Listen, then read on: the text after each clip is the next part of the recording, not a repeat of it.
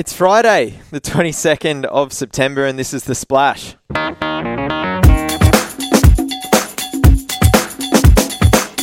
Welcome in, I'm your host, Phil Pryor, and look, we're not going to get too cute on The Splash for this Friday.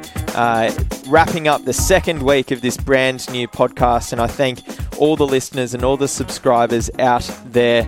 But of course, 4 massive games of footy this weekend. 2 in the NRL, 2 in the AFL. Winners move into grand final week, and that's what we're looking at today. Later in the program, we have math whiz, stat whiz, Joel Carbone on to discuss how these NRL Preliminary Finals are going to shape up. And also, we're going to talk the AFL Preliminary Finals. So first on The Splash, we've got Riley Beveridge joining us live from Adelaide, the Fox Footy writer. Riley, we'll bring you in. How's it feel over in South Australia? It's good, mate. It's very hot. It's about 30 degrees today in Adelaide, so it'd be interesting to see how both sides adjust to the climate tonight. But no, it's a lovely day, plenty of energy. I've seen a lot of Geelong fans streaming across from Western Victoria, and obviously the Adelaide fans are very excited as well. Yeah, it's a hell of a drive down from Geelong, but there's certainly going to be no shortage of committed fans heading out to Adelaide tonight. Looks like it should be good conditions. And Riley, where I wanted to begin with a brief chat to you today on The Splash was an article that you've got up on site right now, which timely looks at the way that Adelaide have assembled the list, which has taken them to a minor premiership and hosting a preliminary final tonight, and just the involvement in Patrick Dangerfield in that process, who ironically returns to Adelaide, in the opposition lineup.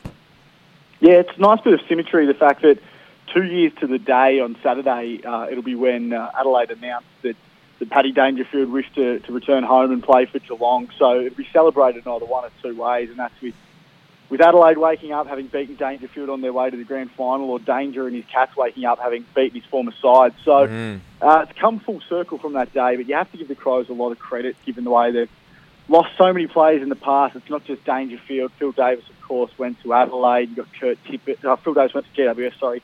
Kurt Tippett's gone to Sydney, and there's many more they've lost. So the way they've managed to sort of keep building this list despite so many high-profile departures has been really admirable, and they've got a good list for the future. The way I sort of wanted to go into this piece on the website at the moment is how they've not only they haven't really compromised their future in trying to bring in players. They've really stuck to their guns. They've backed their current squad, and they got 4 players in virtually all under the age of 21 in return for Patrick Dangerfield 2 years ago, and they're still to come into the side. So their premiership window is going to be a long one. It's not just going to be this year or bust, and it's a really exciting time to be a Crows fan. Yeah, and Wayne Miller, just on the brink of selection, and he is, correct me if I'm wrong, the Crows' only round 1 draft pick. Yeah, well, I've got Troy Menzel as well, who came across from Carlton, but no one in their side is a first round draft pick at the moment, which is fascinating, really. Yeah. And it just goes to show how well. I mean, the real key, the cornerstone of building a squad is trying to get your late picks and nail your late picks, and that's exactly what they've done. Yeah. And they look like a really balanced and even side. You look at someone like a Rory Sloane, who's arguably their best player. He was taken with around pick 40-odd, I think. Taylor Walker, who's their captain, is now one of the best key forwards in the competition, was a really late zone selection who they managed to get with a pick, I think, in the 60s or the 70s. So that just goes to show they've done a great job in identifying talent. And their early picks, they've got obviously Wayne Miller, as you said, who was a pick 9, who they got in exchange for Dangerfield. They've got Jordan Gallucci at pick 13, I think it was, last year. They're still to come into the side. So they're the players that will take them to the next level in 2 or 3 years. So it's a really, really good time to be an Adelaide fan. And I think they're going to be at the top of the ladder for the next 4 or 5 years, judging by the age profile of their list. And it's interesting, this Dangerfield narrative that you've written about, it's kind of flown under the radar all week, because the big question has been, is he going to start up forward or is he going to start in the guts? And I suppose Brett Deledio has probably overshadowed it as well, being a huge revenge game for him down at the MCG against his former side in game 250. But I will ask you, what's your feeling on the way that Chris Scott and the Geelong coaching staff will use Dangerfield tonight after he completely gashed the Swans' defensive line last week? Well, I think the way you've got to look at it is, where does your opposition not want him to play? And if I'm Don Pike and he's one out in the goal square, I'm terrified. Yeah. So I think that's the way Geelong should look at it, because as good as he is in the midfield, they've got numbers that can run through there. And I just think that if you're playing forward, he has the ability to still rack up 20, 30 touches. And the way they used him last week, they isolated him on Dane Rampion. Dane Rampion's one of the best defenders in the competition, but if he's one out and no one within 50 metres of him in the goal square, it's almost 90s style football in the sense that it's kick it long, kick it to this one-on-one contest and let the best player in the competition do his business. It's what Geelong did last week, and I don't think for Adelaide there's a natural matchup. We were talking about it with Jake Nile last night. I think you've got someone like a Kyle Hardigan who's their best lockdown defender, but is he too slow when the ball hits the ground? Do you play someone like a Jake Kelly on him, who's more of an interceptor, who might be exposed one-on-one, or Luke Brown, who's probably their best small defender? So it's a tough one for Adelaide, and I think because of that fact that they've got no real natural matchup, I think he will play forward. Scott Selwood's healthy, he's playing good footy, his brother Joel's getting there, and you know, you analyse some of these Geelong B-grade midfielders who have really stepped up this year, Mitch Duncan, Sam Menegola, so I'm absolutely with you. I hope that they do start Dangerfield up forward in tonight's game against Adelaide. Any late mail, any whispers of any changes to the final teams that dropped yesterday evening? Not really. The only sort of team news that's coming through is the matchups, as we spoke about. And, of course, there's plenty to go around. I think Rory Sloane had 28 disposals and kicked 3 goals the last time they played Geelong at the Adelaide Oval, which was about 6 weeks ago. So whether or not Geelong tags him, we saw the Cats try to tag Dustin Martin as best as they could, but with Scott Selwood a couple of weeks ago. Whether or not they push Mark Blitzarves, who did a really good job on Josh Kennedy last week, onto Rory Sloane is another matchup query. So it's genuinely just looking now like the one-on-one matchups. I don't think we'll see too many late changes. Rory Sloane's fit again coming into the side. We know Andy Otten will replace Mitch McGovern, and we know Cockatoo's into the Cats. So, look, I don't think there's going to be too many whispers of late changes. Just who plays on who is the big question at the moment. Yeah, they absolutely should be tagging Rory Sloane, if you ask for my opinion. But and as for Saturday's matchup, Riley, obviously you're based in Melbourne most of the time. How is the Richmond hype right now? Mate, it is incredible at the moment. We always knew Richmond had a lot of supporters, but they've taken it to another level. I was at the MCG for the qualifying final a couple of weeks ago, and it was insane. There's the fact that there was 95,000 there. I think conservatively you'd guess that 70,000 of them were Richmond fans. I can't imagine what the atmosphere is going to be like on Saturday, given that the GWS aren't the most well-supported club in the AFL. They're still a new club. They're coming through. If they have 1,000 people there, that'll be a bonus for them. But they're going to be so outnumbered. And I think it's really safe to say that it could be the most intimidating atmosphere a club's ever been forced to play in front of, given just how loud and how vocal and supportive these Richmond fans are. And it's really changed the landscape of footy in Melbourne. I mean, everyone's right behind them. We saw the Dogs were a fairy tale last year, but I think Richmond would be just as big a fairy tale if they got over the line on Saturday and made it to their first grand final in what feels like an eternity. I think it's 30, 40-odd years now. So, look, the whole city, I think, is rallying around them, not just Richmond fans, but they don't really need the support of the whole city because Richmond fans alone are proving big enough. Yeah, Riley, you're a huge asset to the Fox Footy podcast team as well. You weren't on yesterday's edition, which has previewed in much more detail both preliminary final matchups this weekend. But am I right in saying that Max Lawton yesterday, another Fox Footy writer, said that the GWS Giants are only 1 from 14 at the MCG in the club's short history? I think they might be. And the worry for them is they crazy. played Richmond... They played Richmond at the G a while back, and I think they kicked the first 3 or 4 goals of the game and then got absolutely destroyed. Yeah, they were kept Richmond torched. goalless in the first quarter, and they were torched after that. And, of course, when they played at Spotless Stadium well earlier in the year, we know what happened there with the late goal to Jeremy Cameron and the heartbreak. So I think Richmond have shown at Spotless Stadium they can challenge GWS, and they've shown at the MCG they can beat them. So I think the Tigers, they're going to start heavy favourites, and for good reason. Yeah, the Giants are obviously such a talented team, but the way that Richmond have been able to just apply enormous pressure around the ball. They did it 2 weeks ago against the Cats. They've done it all year. And that kind of footy is the kind of footy that stands up. You know, you cast your mind back a few years ago to the Dockers' complete annihilation of Sydney over at Perth to qualify for the 2015 Grand Final, I think it was. Is that how you're seeing this Saturday's game as well? Yeah, I think so. I think, look, Phil Davis spoke during the week, I think on AFL 360, and said that they're really going to embrace the challenge of being such heavy underdogs, and given the fact that Richmond are going to have so many supporters there.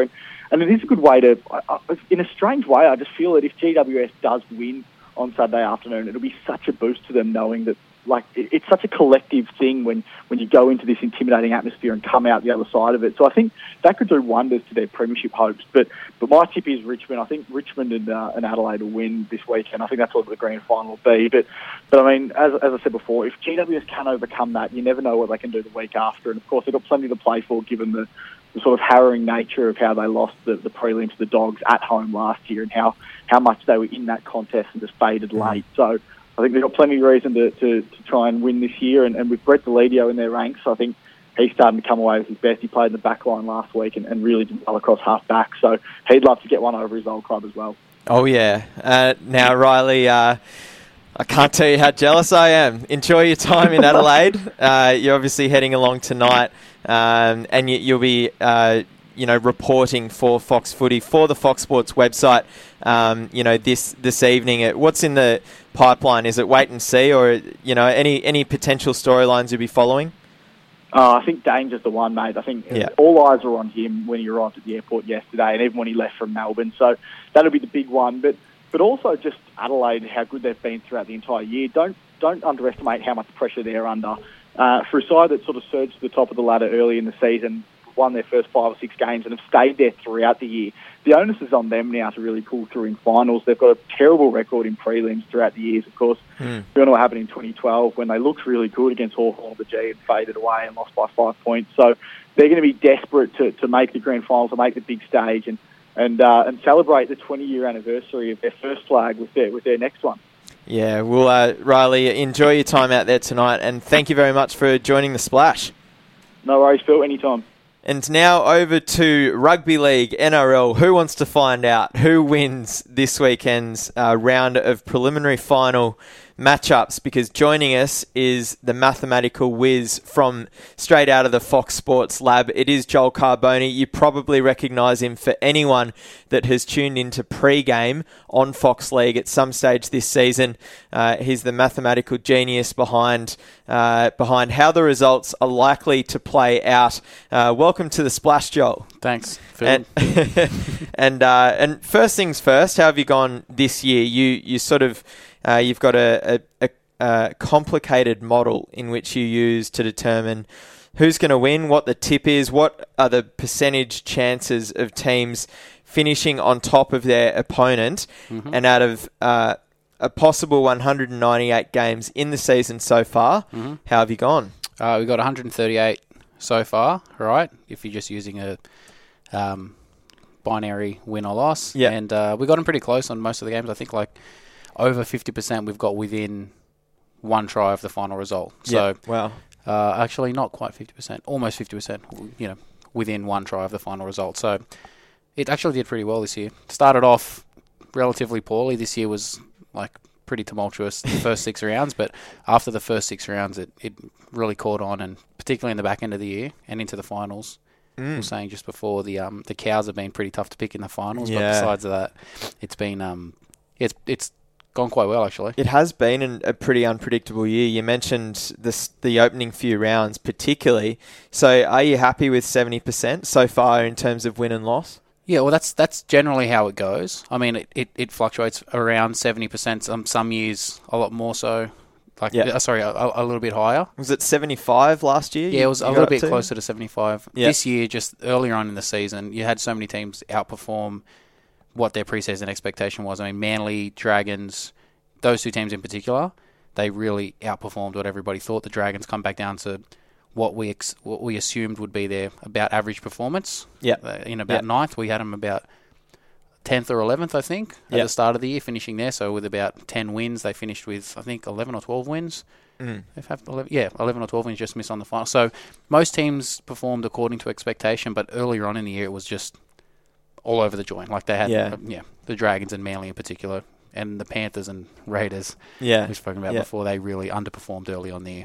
So I think all the Splash listeners, they want to know who's going to win this weekend. Look, the Storm, they're up against the Broncos tonight. They've passed the eye test all year, and I know that you personally, Joel, are a big supporter of the Storm from a statistical aspect as well. What percentage do you give the Broncos of causing an upset down at Amy Park tonight? They got a better chance than the other two teams of causing an upset. If it were Melbourne versus Roosters or Melbourne versus Cows, they would be more heavily favoured than they are in this, I think. I think the Broncos are the next best team in the competition. They're the most dangerous team. The predictor has Melbourne as the best team, far and away, and then Brisbane as the second best, Roosters and Cowboys in that order. Wow. It just so happens that the two best teams are playing in the prelim. Yeah. Melbourne are about 65, maybe a little bit more % chance of winning this, so that gives the Bronx around a 30% chance, which means that a lot of things obviously have to go in their favour.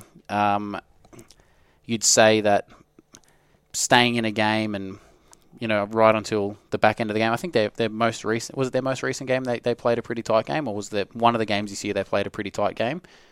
I'd say that the way that the Bronx are going to have to win is to shift early, somehow win fast play the balls coming out of yardage through some sort of like early shift or second phase, and the likelihood of that happening for 80 minutes is about 30-odd%, because no team's consistently been able to do it against Melbourne, either through second phase or through shifting the ball early consistently for 80 minutes. How much of a factor is the Broncos being on the road rather than at Suncorp that bakes into this 30% chance that you have of them winning? Yeah, it's obviously fairly powerful for the Storm playing at Amy Park. It's one of the biggest, most advantageous places to play for any team in the competition. Melbourne actually is the most advantageous. Amy Park is the most advantageous place to play at. So Melbourne, probably a 4 points heavier favourite playing at home.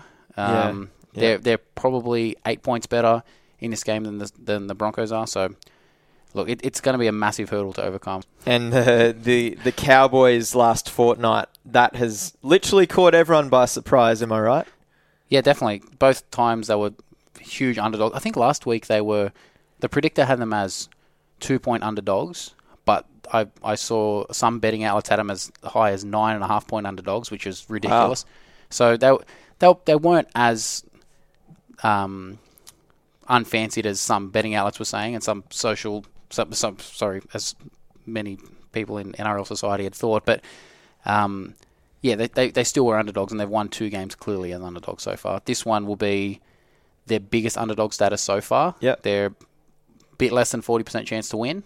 There's, again, a very clear path for them to take to win as underdogs. It's stay in the game for around 60 minutes, control the game for 60 minutes if they can, and then no one's been able to stop Tamalolo. Yeah, well, that's what I was going to say. If they're in the game at the 60-minute mark, then you're bringing back Jason Taumalolo for his famous second stint. Yeah, and anything can happen from there. Yeah, his second stints are like up until 6. If NRL was a 60-minute game and he didn't have his second stint, he'd be a very good forward. He wouldn't be the best forward in the competition. Yeah. There are other players who play better in the first 60 minutes of games, but the back end of games, I don't know if there has been, but there definitely isn't anybody that gets near him in the back end of games. So no one's been able to stop him, and the Roosters will be no different. They won't stop him in the back end of game. But if the Roosters blow him away in that first, it's going to be like 2 games. First 60 minutes, back end, the last 20 minutes. So if the Roosters are giving him a touch up in the first 60, then the Cows are out of it. But if it's close, I'd say then it's 50-50. So this is Joel. This has been your first year on board the Fox Sports Lab team. Mm-hmm. Of course, this is Fox League's first year as well.